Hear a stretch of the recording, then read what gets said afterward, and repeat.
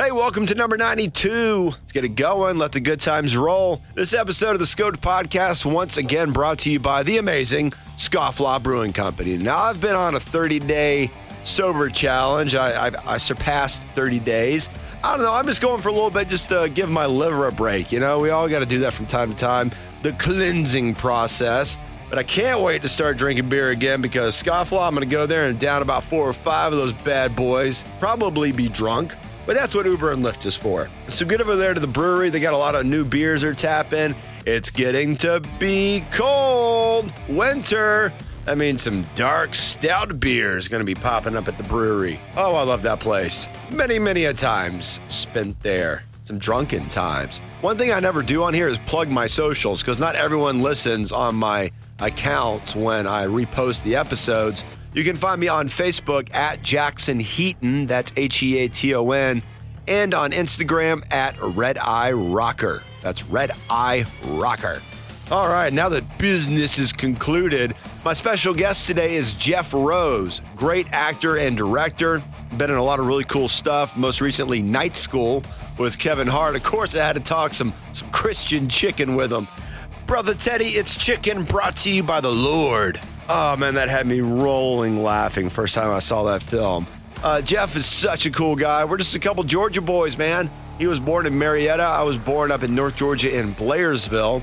And we have a lot in common. We're basically the same person. I can't wait to hang out with him. I got to hang out with all these actors I've had on the podcast. They keep promising me cigars and steaks and golf. None of them have come through yet. I'm starting to wonder if you people are really my friend or you're just using me. I'm just kidding. I'm using you. Because you're a big deal. I'm not. And I'm honored to talk to each and every one of you. And I can't wait for the future people that will be on the podcast. Me and Jeff cover so much. It was such an amazing episode. Of course, everything we talk about will be written in the description of the episode. Man, really good stuff. Him directing his first feature, us talking about Night School, different things about being on a film set. We hear some really great stories. So you know what? Let's just get into it. Episode 92 of the Scoped Podcast with Jeff Rose as my special guest starts now. Step into my world. I'm psyched. Let's go. Now you're tuning in to the Scoped Podcast.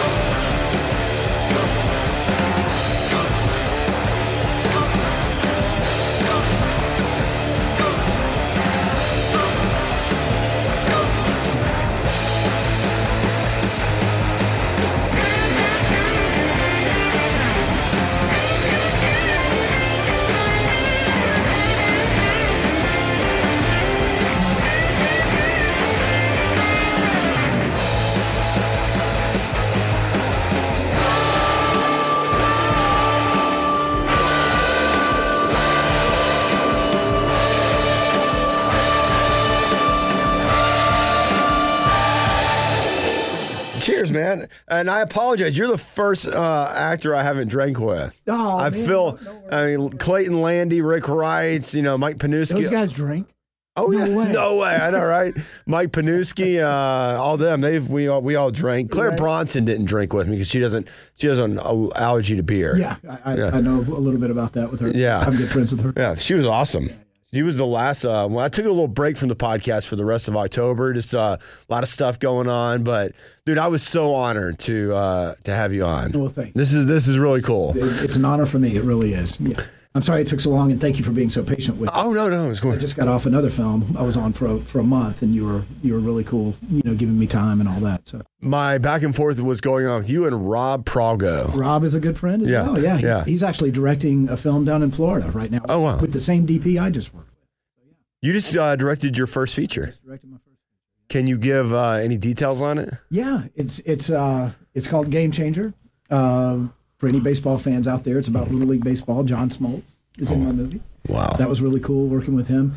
We've got a couple of stories about him I can share with you. And Corbin Burnson from LA Law and Psych, he's in the movie as well. And my son is in it. And the funniest thing about that is he was already cast as the lead kid in this film before I was hired as director. So you got brought on to this. I got brought on after. Wow. He's overtaking Dad. That's right. I used to joke and say that I was jealous of my kid because he worked so much. But now it's not a joke anymore. I really am ticked off and jealous. He works more than I do. And your daughter...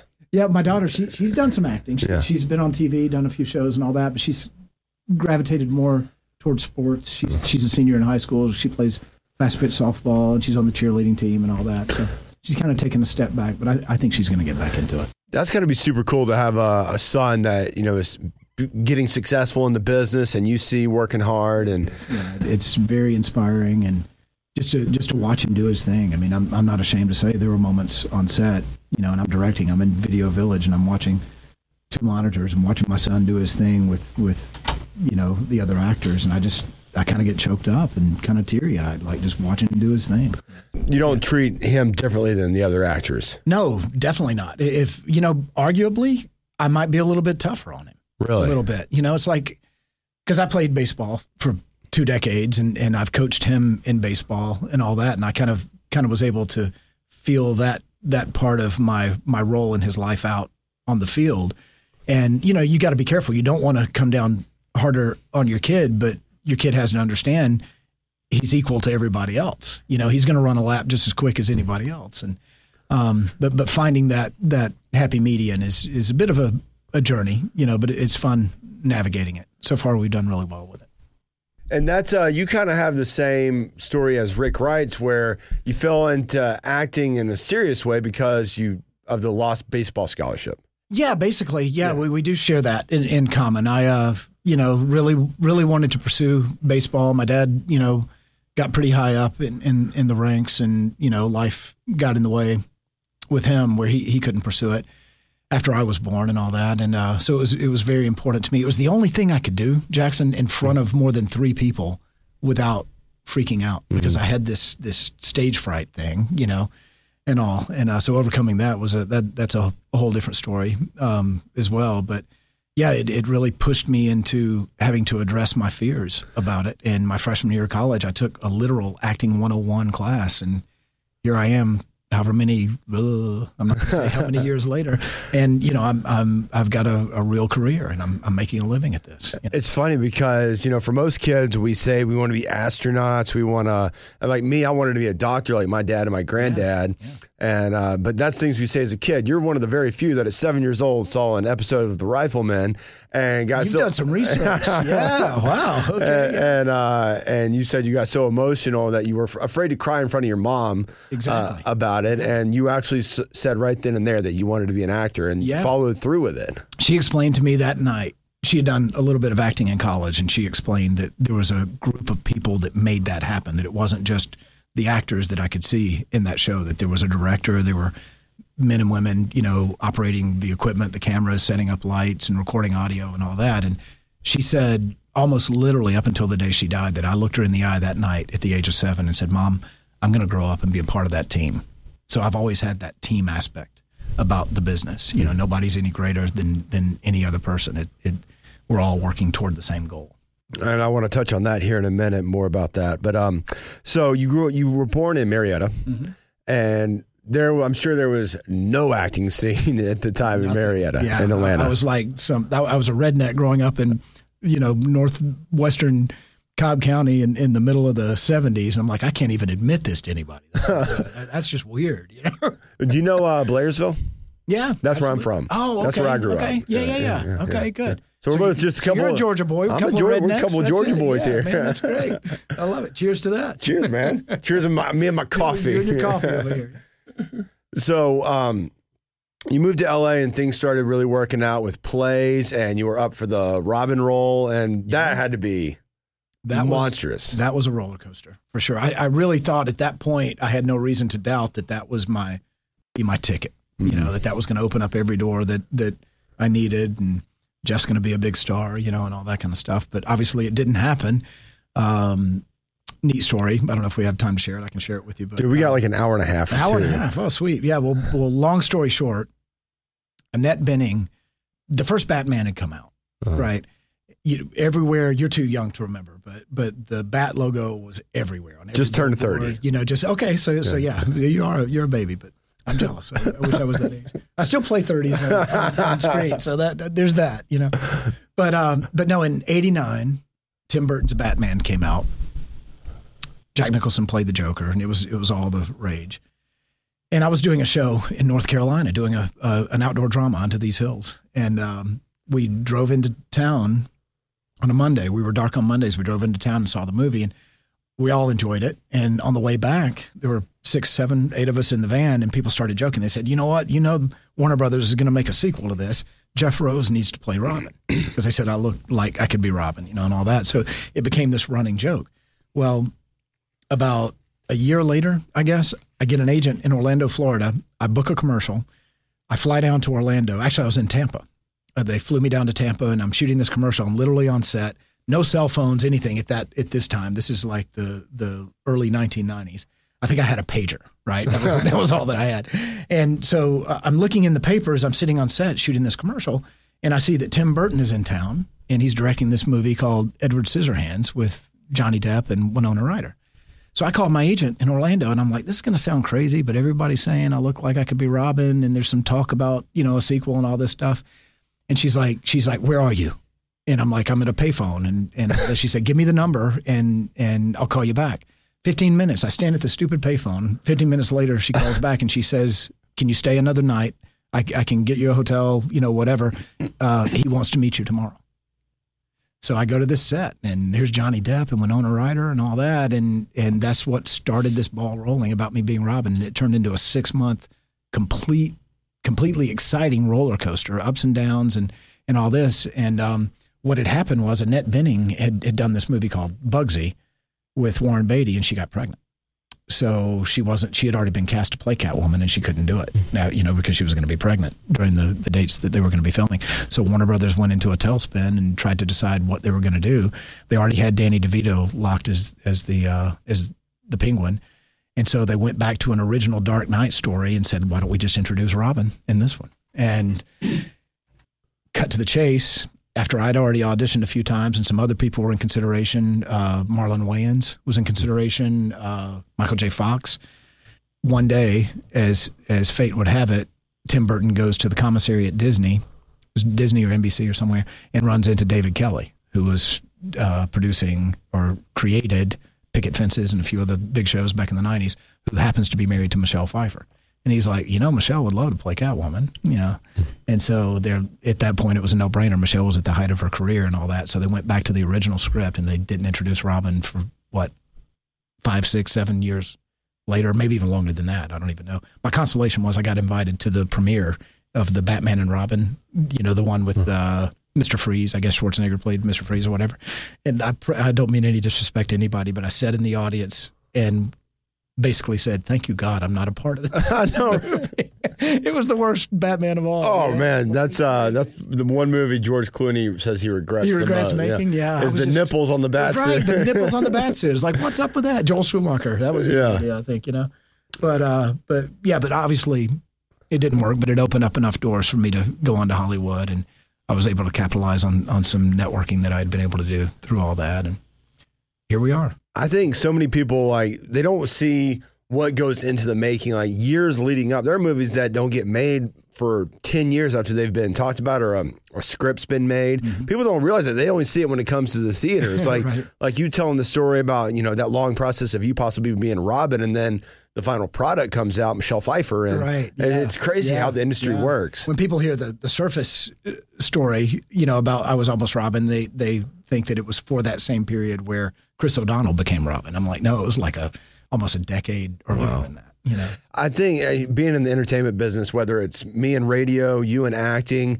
it's such a hot, cold kind of business where, it just constantly keeps you on your toes. One minute you may have, a year or more where you're completely just on, and then the year where you're just not getting anything. Totally forgotten. Yeah. And I don't know if it's like if it's like that for you, but for me, it makes me hard to enjoy the good moments because I'm constantly looking over my shoulder, being like, all right, I don't want to get too comfortable with this because I know something's going to happen. Right. That's a very good point. It took me, when I was your age, I was in that same river where I looked at everything that way. I couldn't really appreciate to the fullest extent what was going on because I knew it was just a matter of time before the next drought came.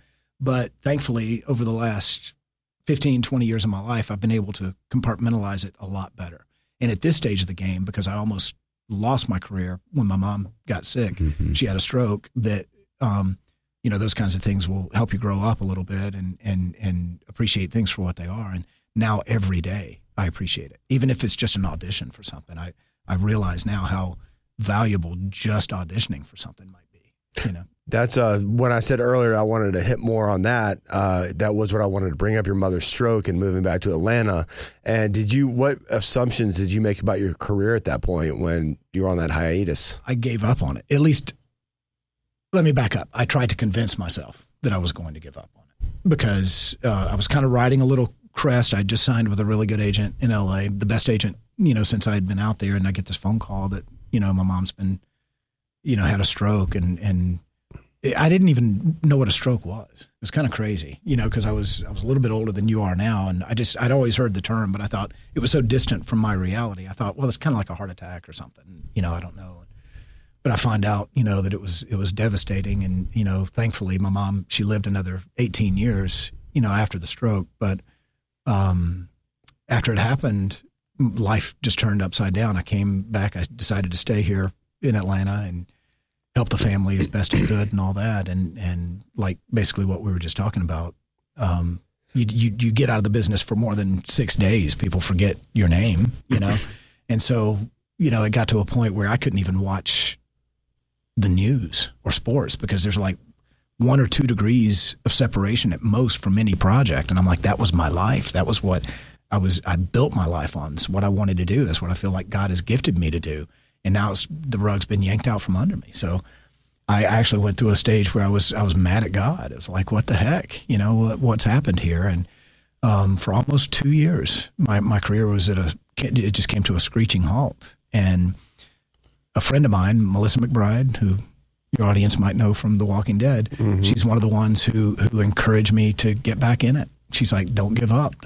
And so I really have to, I haven't had too many chances publicly to thank her for that, but she was one of the ones that prodded me, pushed me back into it. And because I had that whole LA attitude, it's like, they don't know what the hell they're doing in Atlanta. It's all that. It's like, this is, kindergarten. I was out there playing the big game. I was in the show. Going to the parties all and that, all the fun. And now I'm coming back to Atlanta where, and at that point, this is right after 9/11, there was nothing going on here. Maybe one or 2 features a year and, something like that. That was about it. And so, but again, Melissa and a few other people, but especially Melissa, encouraged me to get back in it and kind of became a big fish in a small pond pretty quick. And, just a few years after that, with the tax incentives and everything, production growing, at one point, I think I was recurring on 5 shows at once. Mm-hmm. Army Wives was a big one. Army Wives was a big one. That really kind of jump-started my career again. And I think I was cast, I think that was like 2003 or 2004 when I started that, And, yeah, so basically I had to get on my face and say, God, I'm sorry. You knew what was going on. I didn't, and stuff. And for some reason, I'm human. I still have to keep relearning those lessons. But yeah, it's been a great thing. It's been such a dream come true just watching Georgia explode the way that it did. Not necessarily that it affected my life in a positive way, but just, it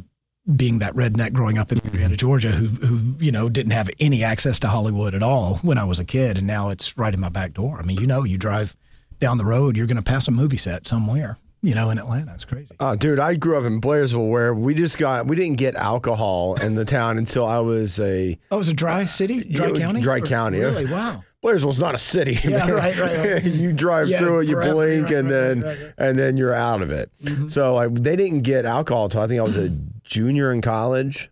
Wow. Okay. Yeah. So when we were in high school, you'd have to pay someone to drive to a near town and buy you alcohol, and you just stocked up there and you just drank the crappy Busch Lights or whatever. But you were like, oh my gosh, I'm drinking beer. PBR.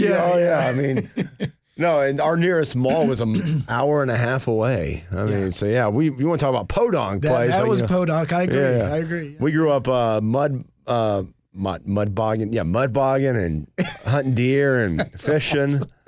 Yeah, but I liked growing up in a small town. Of course, it was fun. Yeah. It was simple. You knew everybody, and you could leave your door unlocked all the time. Absolutely, John Cougar knew what he was talking about. Yeah. So when did you really see Atlanta really come into its own regarding the acting scene? I guess a few years after that, I was kind of skeptical. I'm personally, I've never liked the Hollywood of the South terminology and all that. Not so much because I still harbor this LA attitude, that we don't know what's going on, because we definitely Such a do. snob you are, Jeff Rosen. Yeah, I'm just joking. But it's not that. It's just that I was, again, getting back to that attitude that we mentioned earlier, that kind of expecting the worst. It's like I wanted to keep myself guarded, so just in case everything went away, I'm good, So I was very skeptical about it up until the point that television started making a home here. Because films have always been shot on location, right? Features. So that was good to have all the production. But then when TV started setting up shop, and then shows like Drop Dead Diva, which I was blessed to be a part of for so long, set up, that's when I realized, because of my experience in LA, that's when I realized this is the real deal. When Hollywood is coming here and setting up shop, because of these tax incentives or the other reasons, the diversity and the talent pool in front of and behind the camera, definitely.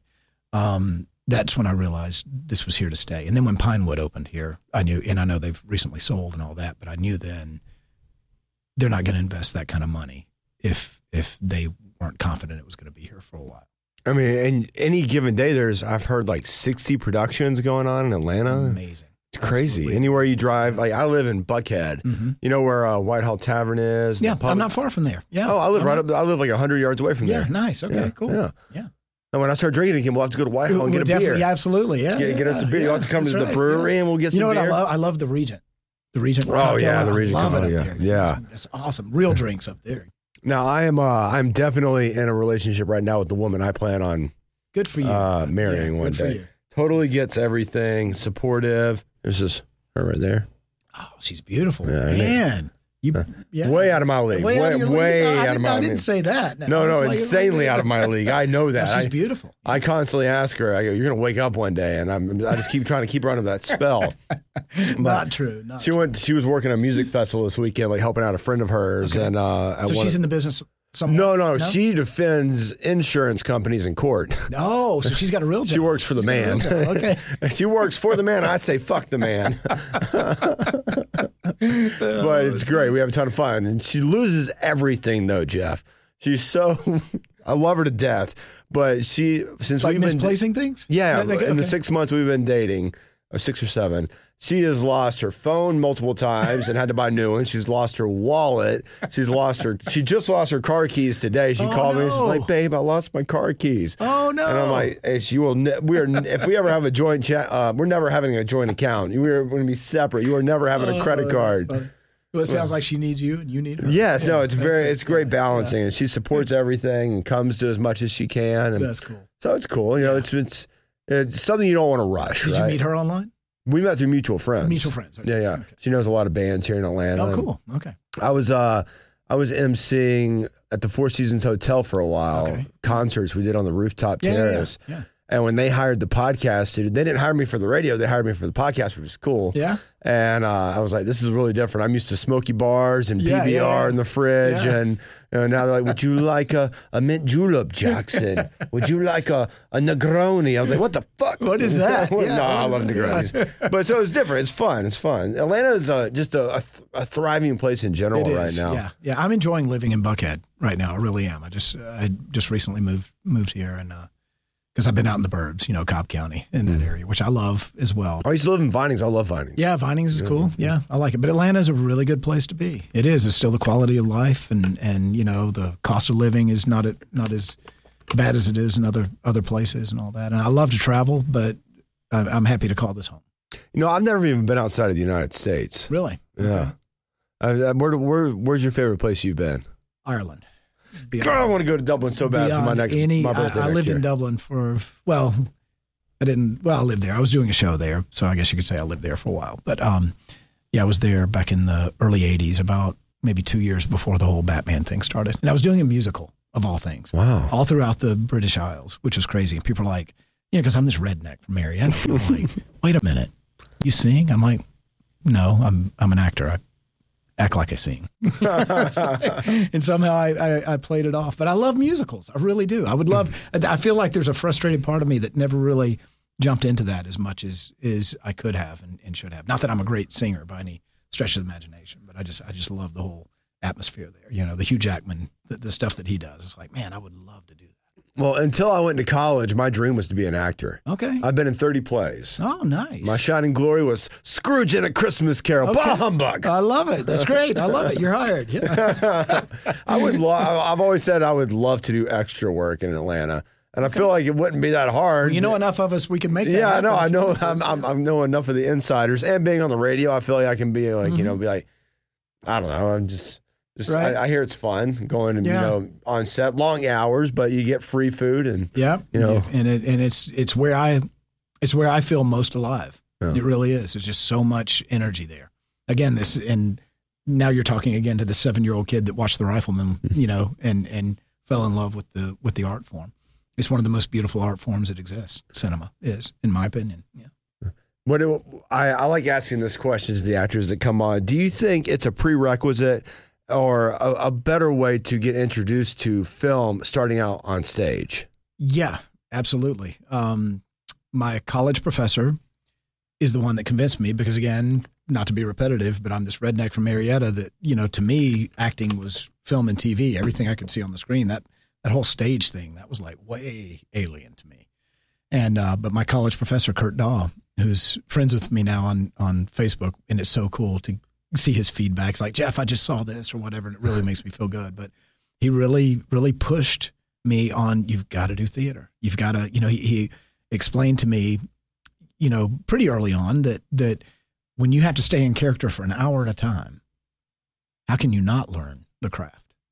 And when I got started, I'm old. So when I got started, we were still shooting everything on celluloid. Mm. So you were lucky to get a minute and a half or 2 minutes before you cut, but and that really hasn't changed a whole lot now with the advent of video, but he was right. You get out there on stage, there's no second takes, right? It's do or die.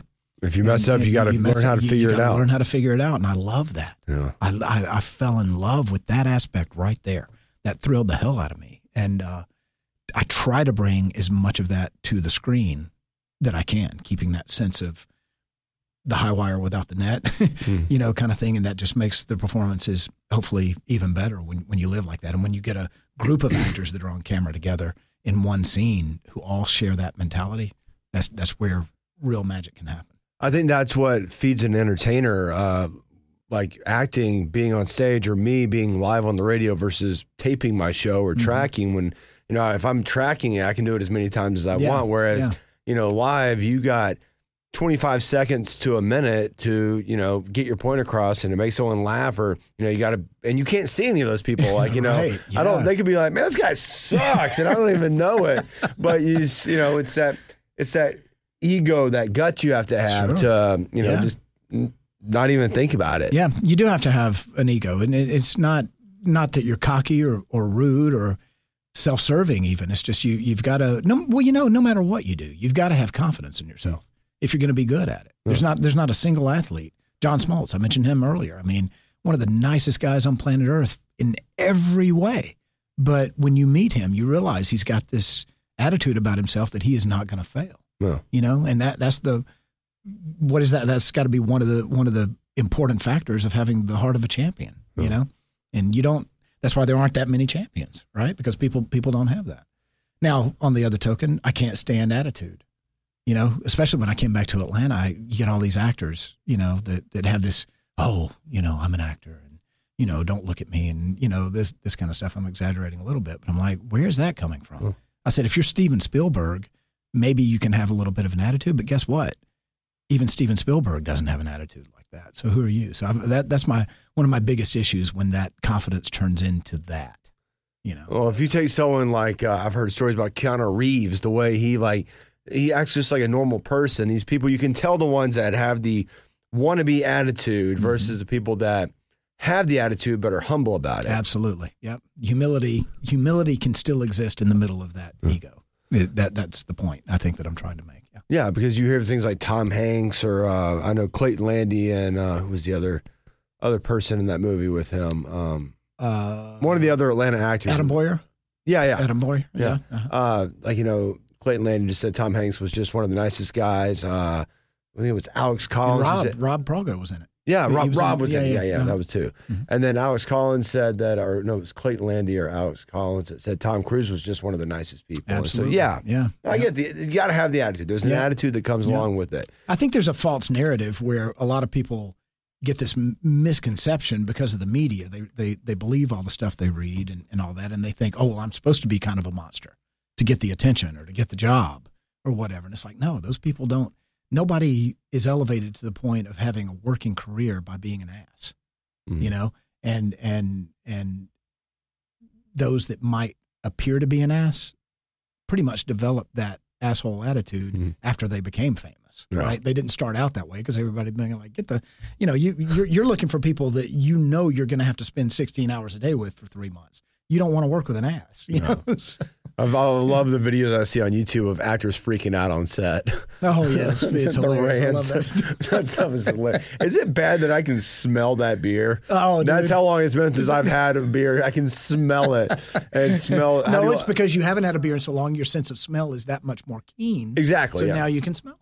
Yeah. Look at the bright side. Oh, my smelling is just like I can. If it's bothering you, I can drink it all really quick. So just down it all, get it out of here. How are you enjoying it? You want to interview a drunk Jeff Rose, I can tell you. When's the last time Jeff Rose was drunk? It's been a minute for sure. Yeah, I don't really like being drunk. I like a good drink and I like a good beer.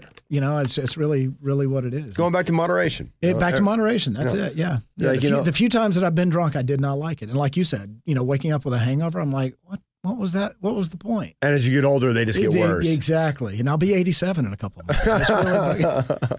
Don't you miss the days in college where you could get hammered drunk, get 5 hours of sleep, and wake up and run 6 miles. Yeah.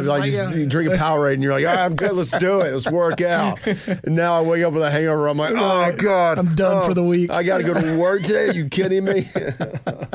So true. You got to take better care. It's amazing though. When I hit 30, I started and I know 30 is not old, but you can tell a noticeable difference after you're 30. 30 was big for me. I felt like my life was almost over when I turned 30. I did. I really did. Yeah, midlife crisis. Right. Yeah. Oh man, we threw a massive party for my 30th at Smith's Old Bar. Oh, nice. Where I MC a lot of concerts. Yeah. And Scofflaw sponsored it. I had 3 of the podcast bands playing. Okay, cool.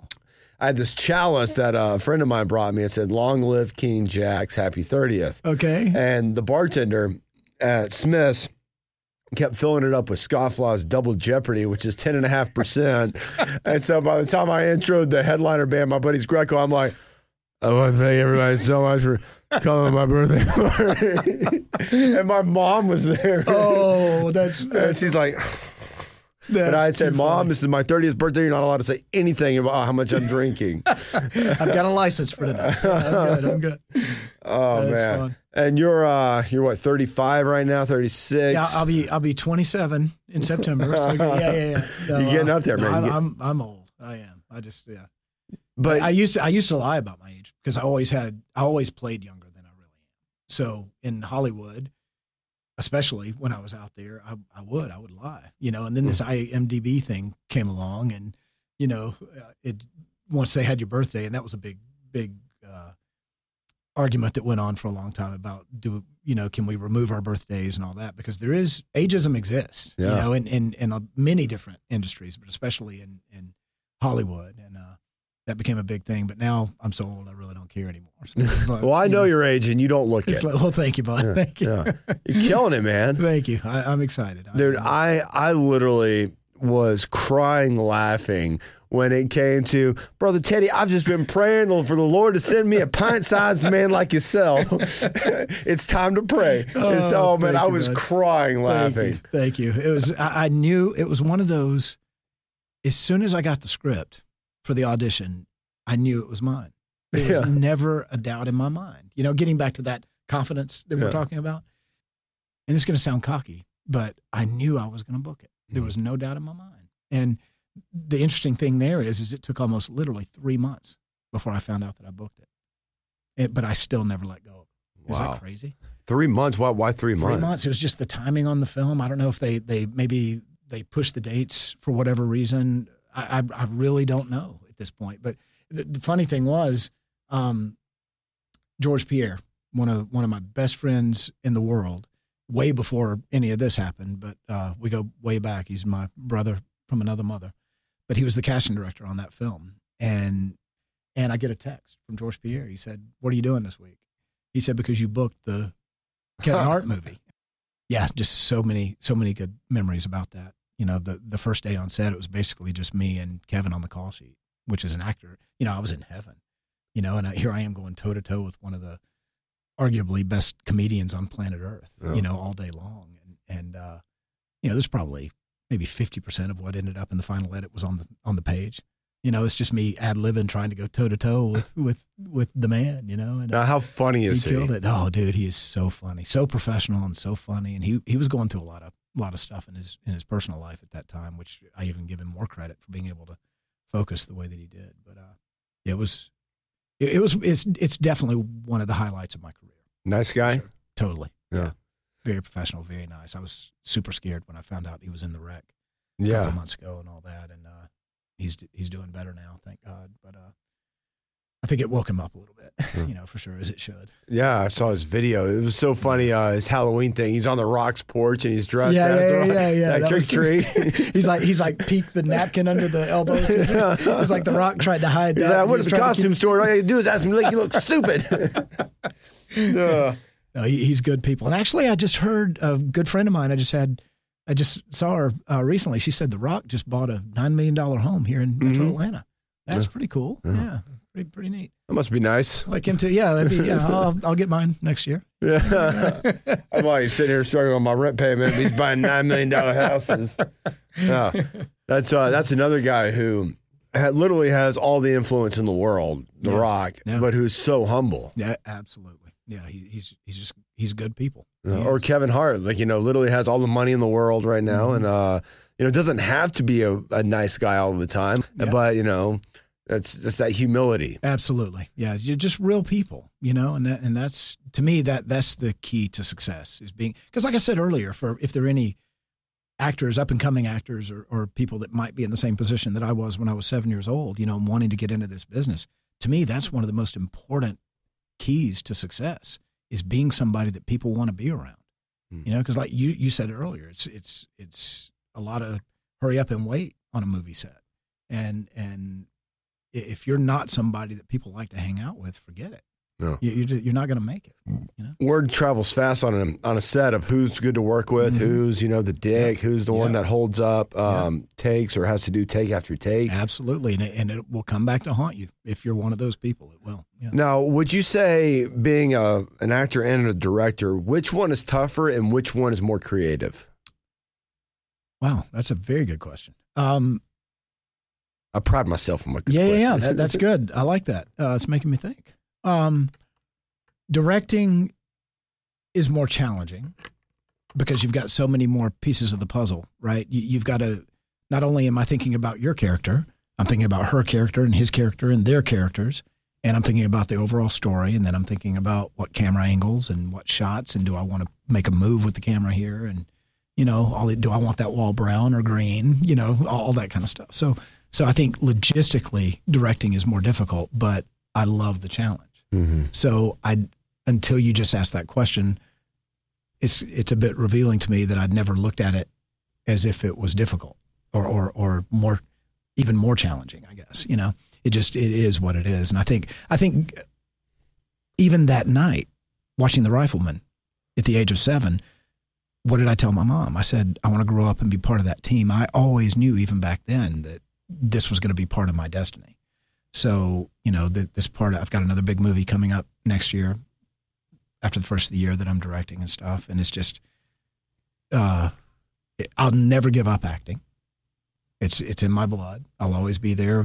I've got a project coming up after the one that I'm directing after the first of the year that I'm directing and one of the main actors in. And people are like, wow, are you sure? You know, and all that is going to be tough. And I'm like, there's not a doubt in my mind that I can do it. You know, of course, you've got to have the right team, though. It's not just about me. It's all the other people, and knowing that I've got the right people in every position that I can trust, you know, to make that happen. Are you one of those people, because I am definitely not, one of those people that can watch your own work and not criticize stuff about it? Because I can't listen to my shows or something I've done and not just be 100, like, what would I have done differently? I think it's something, again, that came with time. It was difficult for me when I was your age. It was hard. You know, I couldn't even listen to my own voice after leaving a voice message for somebody or something, you know, on a phone. That's how bad it was for me. And I was in this profession called acting where I'm bearing my soul to the world. But I don't have a problem with it now. It's sort of like with golf. It's like, why would I not use a video camera to see what my swing looks like down the line, what it looks like from straight on and all that? It's the same thing. If I need to be able to watch my work to see what can be improved, not necessarily to pat myself on the back, but, you know, I know that I've done good work when I can watch a movie that I've been in and I get lost in the movie and I'm not thinking about, okay, what was I doing here? What was I thinking? What was I, you know, and I think that's true in every aspect of filmmaking because I've been in the business so long. When I walk out of a theater and I realize I didn't think about very much, if anything, technically, I know it was well done. You had to feel like that in night school. Huh? You had to feel like that. I did. Well, thank you. It's chicken from the Lord, Brother Teddy. Well, I tell you, a funny story about that is I told you when I read it, I knew that it was me. The very first read that I gave those scenes that I auditioned with, I saw Joel Osteen. So I don't know if you know who he is. Yeah, he's like a televangelist, whatever, that kind of thing. It was like I saw him, and I think I never really confirmed with the writers that they were patterning after him, but that's what I saw. And so if anybody, I had a few fans, you know, just random people that have reached out to me through emails or snail mail or whatever and said that, you know, you reminded me so much of him. And I'm like, wow. And to me, that's a great compliment because that's exactly what I was doing, you know? That was that voice and the way you everything. were. Yeah, everything. I want you to say, Brother Jackson. Say, Brother Jackson. Brother Jackson, I've been praying to the Lord for a guy like you to ask me to come to an interview. Brother Joe's so funny. And then you're talking all this Christian stuff, and then strippers get off there. It's the lunch rush, right, Brother right. Teddy. But it's 10 a.m. You know, Kevin even encouraged me there. We had rehearsed, we had blocked that shot where all the strippers come through the door. And I said, you know what? I said, I ought to just give each one of these girls their own names like that. He said, do it. And I'm like, you think it'll be okay? He said, do it. And I figure he's one of the executive producers. He can tell me that. So I just start making up these stripper names. They're coming in the door, and it made the final cut. You know, that was ad-libbed. That was all ad-libbed. All those names. You were like, "Hello, Hurricane. How you doing, Mercedes? Hey, Ecstasy. You have a good night." So, what is something you still want to accomplish in your career that you haven't yet? Wow, another good question. Gosh, there are a lot of things for sure. I mean, the big thing for me, and I'll kind of flip this back around a little bit, not to deflect or dodge the question, but the big thing to me has always been gaining respect from the people, the artists in the industry that I respect, right? So if there's anything in me that's still hungry for anything, it would be that. I had a big role on In the Heat of the Night back in the day with Carol O'Connor, and that was my big thing out of the gate. I had just gotten an agent about 6 months before that. I went in and read for a 2-line role and ended up being asked to read for one of the guest star roles and ended up booking it, right? So when that episode finally aired, and this is back in the days where there were only 3 networks, right? I mean, there was cable TV, but there weren't the shitload of, you know, channels that we have now. And so, you know, I had family and friends going, can't wait, whatever the date was. It was October, I remember, 1991, I guess. And, you know, can't wait to see it. We got the, you know, TV ready. We're all going to be at our house and watching, blah, blah, blah. All of that meant a lot to me. But you know what meant more?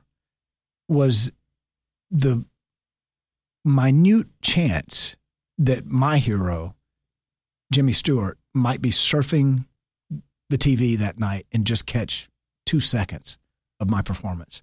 That somehow thrilled me infinitely more than all the other applause and all that stuff. And that's always been what it was for me, because I grew up idolizing all those years that I was afraid to do anything in front of people except play baseball. I would watch television shows and I would analyze them, not just from an acting standpoint, but directing. Like, okay, they had to set up a shot here and then they set up a shot here. And, I love what the editor did in this moment, you know, and all that. And so I grew up with this incredible respect for the artists that were affecting me the way they were on television and in the movies. And so even to this day, just to, again, not deflecting, because who doesn't want to win an Academy Award and all that? But to me, it's just gaining the respect of the people that I have respected for so long that means the most to me. Yeah. You're a good guy, Jeff. I like you, brother. Thank you, bud. Thank you. All right. You now too. we'll play some questions. Okay. Now, when Is this like a game? Are we going to? Yeah, 20 questions, rapid fire. All right. So I was trying to come up with some new ones, and in my search, I came across an article that said 21 questions to ask a man to turn him on. Oh, and as boy. much as I would love to know whether you like BDSM or anything like that, we'll skip that one. All right. Thank you. Because that could get me in a lot of trouble. What kind of adult movies do you like? I'm just kidding. Right. Well, I'm glad you asked, Jackson. And, Have you ever really partied? Have you ever been to a real party? Party in Hollywood? Yeah. Yeah. Oh yeah. And I think I've partied like that in my entertainment career twice. Okay. And probably gonna be a long time before I do it you again. do it again, it takes a lot out of you. And those are like a true party. Well, I think it was Jim Jeffries who said it best. You know, the comedian Jim Jeffries. Yeah. He's like, you go to these parties and, you know, there's the room with the actual party, the secret party. And you go back there and they just encourage you to do drugs like in the open. It's like literally they bring women in. You could be like, right. And they drive. Yeah. Next. Yeah. Ain't nothing like a Hollywood party. Right. It was crazy. You know, when I went out there, when I just moved there, I got invited to a lot of parties like that. And that's when I realized that I did have an incredible amount of self-control because there were, I'm not going to mention any names right now, but because I'm not trying to hurt anybody, but famous, well-known celebrities that literally were like, hey, you know, let's do this, line of Coke or something like that. And I never would touch it. Yeah. And it was right there in front of me. And in certain situations from influential people behind the camera, people that you would know if I mentioned their names, like, hey, if you do this, I'll give you that, you know, whatever. And I just couldn't do it. And an interesting thing, and I haven't thought about this in a long time, and you're way too young to remember this, but Lynn Bias was a phenom basketball player in college back in the day. And I think I was either in my freshman year of college, somewhere maybe a senior in high school. He was all the rage. And then all of a sudden he died of a heart attack. And people were like, what the hell? What? You got to be kidding me. And after the autopsy, weeks later, it came out that he had done a line of Coke at a party and had a heart attack. And I mean, he was supposed to be like what became Michael Jordan. He was supposed to be that big of a player. And I think that just put the fear of God in me. And so by the time I got to LA and all that stuff was right in front of me, I'm like, no way. Give me a beer, give me a martini, give me whatever, but I'm not doing that shit. I'm the same way. I've partied, like been at parties, like, you know, drank as much beer as I can handle sometimes, but no, that hard stuff. There's no way, man. No way. You could offer me, I'm being dead serious. You could offer me $1 million cash right now to do a line of Coke. I wouldn't do it. No way. And I'm not trying to say I'm better. I'm not saying I'm any better than anybody else. It's just that Lynn Bias thing put the fear of God in me, and I'm grateful for it. You know, like I said, beer, martinis, you know, those are all cool. Yeah. But, you know, it takes a lot to withstand, because we see, especially in the acting world, so many people that have just succumbed to that mentality of, you know, do it once. And sad. I've got many friends, you know, and some of them are people, again, that you would know that have either literally lost their lives or figuratively done the same because of those substances. And I'm like, why? I just don't get it, you know. And of course I got friends outside of the business that the same thing has happened to, you know. I will never understand that. All right, you got one. Oh, you only have, I know you have a lot of money, because everybody in the acting world's rich. That's what everyone assumes, that, you know. Right? Yeah. Okay. That's what Rick Rice and all of them will say. They go, everybody assumes you're just rich as shit. They see you on TV. You're a millionaire. Yeah. You can buy any building. Not true. Not true. But you have $100 and the whole day to yourself. What are you doing? I'm gonna play golf. Yeah. Yeah. Even by myself. Always, a good round of golf by yourself sometimes is walking. Walking. Yep, I prefer walking. As much sports as I've played over the years, the best feeling I've ever had as an athlete was by myself on a course in Paulding County. I don't know how many years ago, teeing off on a 440-yard par 4 with a 5-iron. To keep it safe in the fairway, and hitting that ball and hitting it so pure and watching it fly off into the distance. That was better than any touchdown, any home run, and nobody was there to witness it. It was just me and God. That was the best feeling in sports I've ever had. And I'll never, and going back and finding those brief glimpses of that moment is what I strive for every round of golf. But they're so seldom, right? So seldom. It's like that one time. But that's the thing about golf. Like, you could play 18 bad, terrible holes, but that one, but you're birdie like, the 18th. yeah, you're like, bam, I'm coming back tomorrow, baby. I'm going to hit my stride this time. Right. What are 2 things you should know how to do but don't? That I know how to do but don't. Should know how to do but don't. Should know how to do. I can't rebuild a carburetor. I should know how to do that. I don't think anybody knows how to build it's like, unless you're a mechanic. Come on, Jeff. So, but I'm bearing my soul here. So obviously that must be very deep for me for that to come out that quick, right? There's a YouTube video on that, I'm sure. Can't do. Yeah. It's true. Yeah. Oh gosh, something I should be able to do, but I can't. I don't know. You stumped me here. I don't know. The carburetor thing. Maybe does that count for 2? Maybe. We'll let it slide. Okay. What movie is ridiculously overrated? The 4th, quote unquote, first Star Wars. The 4th? Oh, the Force Awakens. Phantom of the Menace? The Phantom of the Menace, was that it? Yeah. That was that it? The one with Jar Jar Binks? Yeah, the first one, yeah. So you got to understand, let me, and again, no disrespect to anybody in the business, but, I waited my entire adolescent life for those sequels to come out, right? Mm. The prequels, whatever they're called. It's the only movie I've ever fallen asleep at in the theater. Really? It put me to sleep. It was so boring, and it was not the Star Wars that I remembered from 1977 through 81. You know what I hate about movie theaters now? The pureness of going to see a film at a movie theater is so different because I hate being in a theater and people behind me talking about their day or, they're just talking throughout the whole film. Can't stand it, dude. People that obnoxiously laugh in a film. Yeah. And I hate people that, like, if I'm sitting in my living room, talk during a movie. Dude, I can't stand it. Oh, it's like, shut the hell up and watch the movie. See, I have even a newfound respect for you now because it's like I want to appreciate it and enjoy it and digest it the way the artist meant for me to do so. I was a film minor, so I like to analyze films, and my brother would be like, "There's no way that could happen." I'm like, "Of course not. That's why it's a movie." Exactly. That's exactly right. It's the equivalent of walking into an art museum and the guy standing next to you throws a can of beer on the Mona Lisa while I'm looking at it. Right? Yeah. It's the equivalent of that. You're screwing up what the artist intended. Yeah, it's just like, don't question whether that's good. I hate people that question and say, "Oh, that could never happen in real life." That's why exactly. That's why movies exist. Cinema would be boring if it was all based on real life. I coach actors. That's one of the things that I do with my career at this point, and I tell them all the time. You've got this mentality of keep it real, keep it honest, and all that. Yes, that's true, but most actors interpret that as don't do anything, right? And I'm like, who wants to spend 2 hours of their lives or even 1 hour of their life for episodic TV or possibly money on a Saturday night to go to a theater? It cost me $20 the other night, $23, I think. Oh, it's so expensive to go see the Joker, a movie now. Right? But who wants to spend that kind of money and 2 hours of their lives to watch Normal? Yeah. Normal is not what we pay to see, right? It's not, we're not. Fantasy. It's fantasy. That's exactly right, Yeah. Yeah, it's a big misconception about film.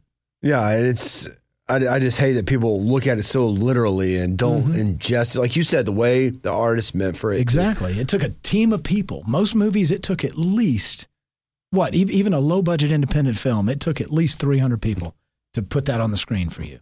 And you're disrespecting every one of them if you're going to talk through it or it really turn pisses your me phone off. on or, I feel like we're really connecting right now, Jeff. Me too, man. Yeah, me too. All right, besides acting, what high-level job could you lie your way into with little to no experience and no one would notice? President of the United States. Are we getting political? No, it's yeah. Well, yeah. I don't want to get political. They say never get political in entertainment. Exactly. But there's so many people that do, especially today. It's like I don't get it. I don't understand. Yeah, I could that or being an attorney. I think there was a part of me that wanted to be a trial lawyer at one point, so I could do that. I think because that's acting. I studied the LSAT for 2 weeks, and I was like, nope. No way. Yeah, it's too hard. Yeah. That's why I never wanted to be a doctor. like every other man in my family. That's awesome. That and I failed out of college my first semester with a 0.8 GPA. Oh, because you're partying too much. Oh, way too much. Way too much. Yes. And I not kicked out. I got suspended. Okay. For the semester. And my dad made me... Because of your grade point average? Yeah. Okay. Yeah. My dad made me wash dishes in this restaurant for 3 months as punishment. Ooh. Oh, that was the worst job. I mean, there is nothing that will humble you more than having fucking dishes thrown at you. I mean, like, Jackson, we need the plates clean. Run them through. And like, you're just covered in shit from like people flinging stuff. That's something I tell people all the time. They say, "What is your definition?" They ask me, "What is your definition of success?" And I say, "When you cut your own grass or do your own dishes because you want to, not because you have to." Exactly. That's awesome. That's awesome. Oh, man. And then my first, my radio career started at Young Harris College where I was going, doing college baseball play-by-play. Nice. Okay. Yeah. So you know this. Did you play? I didn't. I mean, I played in high school and all that. I didn't play anything in college. But and then I went and did UGA football and basketball play-by-play for 3 years. Very cool. That was fun. Dude. Yeah. That was that's fun. Great. Yeah, sports broadcasting was fun. But yeah, I still to this day don't even know how I ended up here. Right? I just remember one day being on the air on Rock, and I was like, all right, how did I get in this chair? Yeah, that's a great point to make too. Even with you inviting me for this interview today, it's like, I had this dream when I was a kid. I saw this TV show and talked to my mom about it and all that. But if I had to map out how I got here today, I couldn't do it. There's no way. It's funny looking back on that and just like all the pieces come together. Yeah, it's amazing. I'm so grateful. Again, back to one of the first points you brought up. I try to maintain that sense of gratitude. All right, so we had about 10 minutes right there of talking off air, which was a quality conversation. Quality, for sure, yeah. That only sure you weren't recording? No, hey, I would never disrespect you, brother. You know that. I'm a trustworthy guy. I can see that. But when TMZ gets a hold of it tomorrow, don't tell me it had nothing to do with you, right? Yeah. I was promised $1 million for it. They said, if you get the Jeff Rose scoop, we'll pay. If I'm worth that much, I can live with it. Yeah, it's like... If your dirty laundry is worth, that's right. Yeah. I think hey, if anybody's dirty laundry is worth $1 million, you better be feeling good. Exactly. Yeah. That's reserved for the Kanye Wests of the world. Do you see that Christian album he just came out with? Yeah, I saw something about that. That's interesting. Yeah. All right. If you didn't have to sleep, what would you do with the extra time? If I didn't have to sleep? Yeah. Wow. Read. I would read more. Mm-hmm. That's a lame answer, Jeff. I know. I'm just joking. It's not going to excite your audience, but yeah, there's so many books and movies that I'd like to see and so many books I'd like to read. And there's just not enough time. I'm hoping when I get to heaven, there's going to be a library and some cinemas and some golf courses for sure. What were you raised? Religion. Grew up Baptist. Me too. Definitely a Christian still, but non-denominational. I don't believe in denomination at all. We are the exact same person, I think. Are you serious? Yeah. Sweet. I grew up Baptist. My mom's still super Baptist. Okay. But is a Reformed person because she was the personal secretary for the Allman Brothers and the Marshall Tucker Band in the 70s. No way. Yeah, at Capricorn Records. No way. Yeah, so she partied. Cool. Yeah, I went to see Greg Allman years and years ago. I was in town. I was dating a girl. And I came back to see her and went to see Greg Allman. I can't even remember what venue right now, but Derek Trucks was just starting to make a name for himself. And it was the most phenomenal thing watching this kid get out there and play the guitar. It's incredible. Yeah, we got a lot in common. I met Greg last time he came to Atlanta before he died. Yeah. And I was like, Greg, by the way, I'm Jan Heaton's son. And he was like, that woman grew up to have kids. And I was like, you shut your mouth.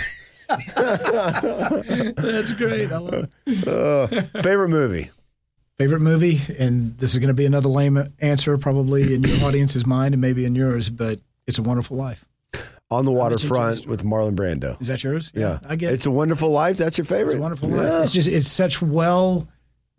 It's so well put together, and the performances are through the roof, and it became so bubblegum, and I think that did a disservice to the film, right, in the end. But I love Jimmy Stewart. What can I say? You'd probably freak out if you'd ever met him. He better be in heaven. Yeah. If not, I hope I go to hell. Party with Jimmy. That's right. You said your shining moment in Heat of the Night was thinking about Jimmy just scrolling through the TV and seeing just a glimpse of what I did, whether he liked me or not. You know, it's like just that thrilled me. Thought of him thinking of you for a second. Just to see me work. You know, that kind of thing. It really, really thrilled me. Yeah. I'm a big fan of old films. Like my favorite film of all time, probably of like olden days, The Kid with Chaplin. Absolutely, man. Yeah, beautifully done. And it's a shame. Somebody needs to do a remake. I thought that Robert Downey Jr. did a phenomenal job in that movie, Chaplin. But somebody needs to retouch Charlie Chaplin's story again, just for this new generation, so that they can really appreciate how gifted that man was. Yeah, I mean, it takes a lot to make people laugh without saying a word. Yeah, you better believe it. Slapstick comedy. Absolutely. Yeah. I don't know. I could do old movies the whole day. That's cool. Yeah. Since a lot of this is about music, It's a Wonderful Life's pretty old.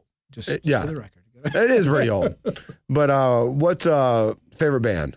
Or what's a song you can listen to over and over? Rush. Limelight. Even though it's not necessarily my favorite Rush song, it inspired the hell out of me when I was a kid. Just, the thought about, what the proverbial limelight was all about. Now, there are people that think Rush is an overrated band. I get that, but I call bullshit, because it's when you get only three men together, and those weren't the archaic days of studio production, but they didn't have the capabilities even that we have today, obviously. But for three men to be able to produce that sound in the studio and then come out on tour and reproduce that sound as three men on stage, that was phenomenal. I know enough about music to know how phenomenal that is, and to this day, and just the lyrics, because I'm a storyteller, and like I said, reading is what I would do if I didn't have to sleep and stuff. But Neil Peart, his lyrics are phenomenal to me. It can't be an acting answer. When people come to you for help, what do they usually ask for? Advice about crap that's going on in their lives. Yeah, I don't know why, but I'm sort of like a Dr. Ruth Westheimer. Do you even know who that is? Who is it? Dr. Ruth Westheimer. She was like the sex therapist that was on all the talk shows back in the... Have you seen The Joker? Have you seen Joker yet? The new one? No. You haven't seen... Okay, well, I'll spoil it for you if I say anything. But yeah. I hear it's really good. It's good. His performance is phenomenal. Yeah. What a level between that and Heath Ledger? To me, it's on an even par. I know that's a cop-out answer, but Heath Ledger was phenomenal. He didn't... That nomination didn't come by chance or just because he died. I mean, he was phenomenal in that role. But Phoenix, he killed it. He at least got to the level that Heath Ledger did. And I thought about it while I was watching it. What a fun role it would be to tackle, but it is scary to have to go to that dark of a place. For that long. Because what happened with Heath Ledger, you just throw yourself into these roles so much, and you become a method acting. Yeah. And of course it was close to me because of the Batman thing, right? And you may know this already, but even Jack Nicholson, even though people would say his interpretation was more campy, in Tim Burton's version, he even called Heath Ledger when he knew that he was taking on the role and said, "Be careful," before he ever started shooting. Really? Mm-hmm. He said it's a scary, scary place. That was Jack Nicholson telling a fellow actor that. Yeah, because mentally, like going there and being you can't fake that. People have this outside of the industry and outside of the art. People have this misinterpretation, and sadly, some actors don't even understand the difference. That's why they're still actors in my mind and not artists. But you've got to go there. You can't fake it. Acting is not about faking anything. It's much deeper than that. Now, are you a fan of method acting, like completely? Not a bit. Not a bit. And I know Heath Ledger was, and there are, other actors that adhere to it. I think my biggest problem with it is the way most so-called teaching professionals are teaching it. It's incorrect right out of the gate today. And I personally don't believe that it's healthy. We're talking about Heath Ledger. I don't believe it's healthy to go to a place like that and stay there for that extended amount of time. I'm one who, I played some pretty dark characters, in my career. And yes, you've got to get in the zone. You've got to do it. But as soon as I can, I'm going to be one of the first to break out of those moments and make a joke, even on set or something. But I'm also the guy who politely asks the director to keep the crew in check between takes, to make sure that I can stay in that zone and all that's completely valid. And most directors that understand anything about the art form understand that that's the way it should be. I did that the other day. Corbin Burnson came in on this movie, that I'm directing, and on his first day on set, we shot the very last scene of the movie, which is extremely, extremely emotional. And I made an announcement.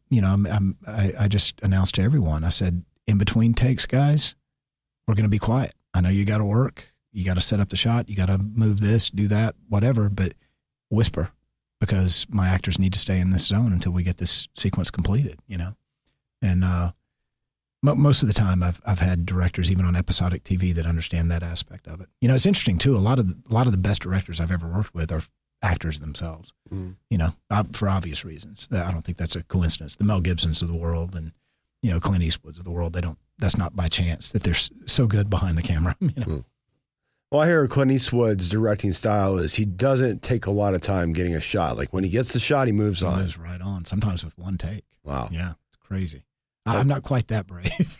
I need at least one safety, Well, I think Clint Eastwood's at the point. It's like, I'm one of the most successful actors of all time. No, but he's. Obviously, he knows what he's doing. Some of the best films of our latest generation have been directed by that man right there. And he's just been doing it for so long. He knows exactly what he wants. What it takes, and and he knows how to put that right team around him to help him achieve his goals.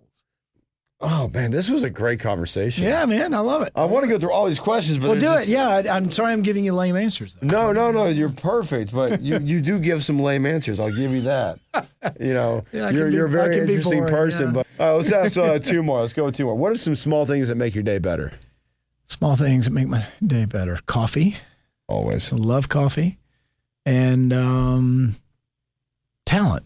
Not that that's a small thing, but just really, if it's just a glimpse of something on TV or one of my students comes in and has a shining moment, it really, talent thrills me. Yeah. Where do you teach? Because I know there's Drama Inc. and Jason McDonald. Yeah, I'm a private coach. Oh. I just do it. I've got a little studio in my place in Buckhead, and, I do it privately there. Nice. Mm-hmm. I don't even advertise it that much. I'm more word of mouth.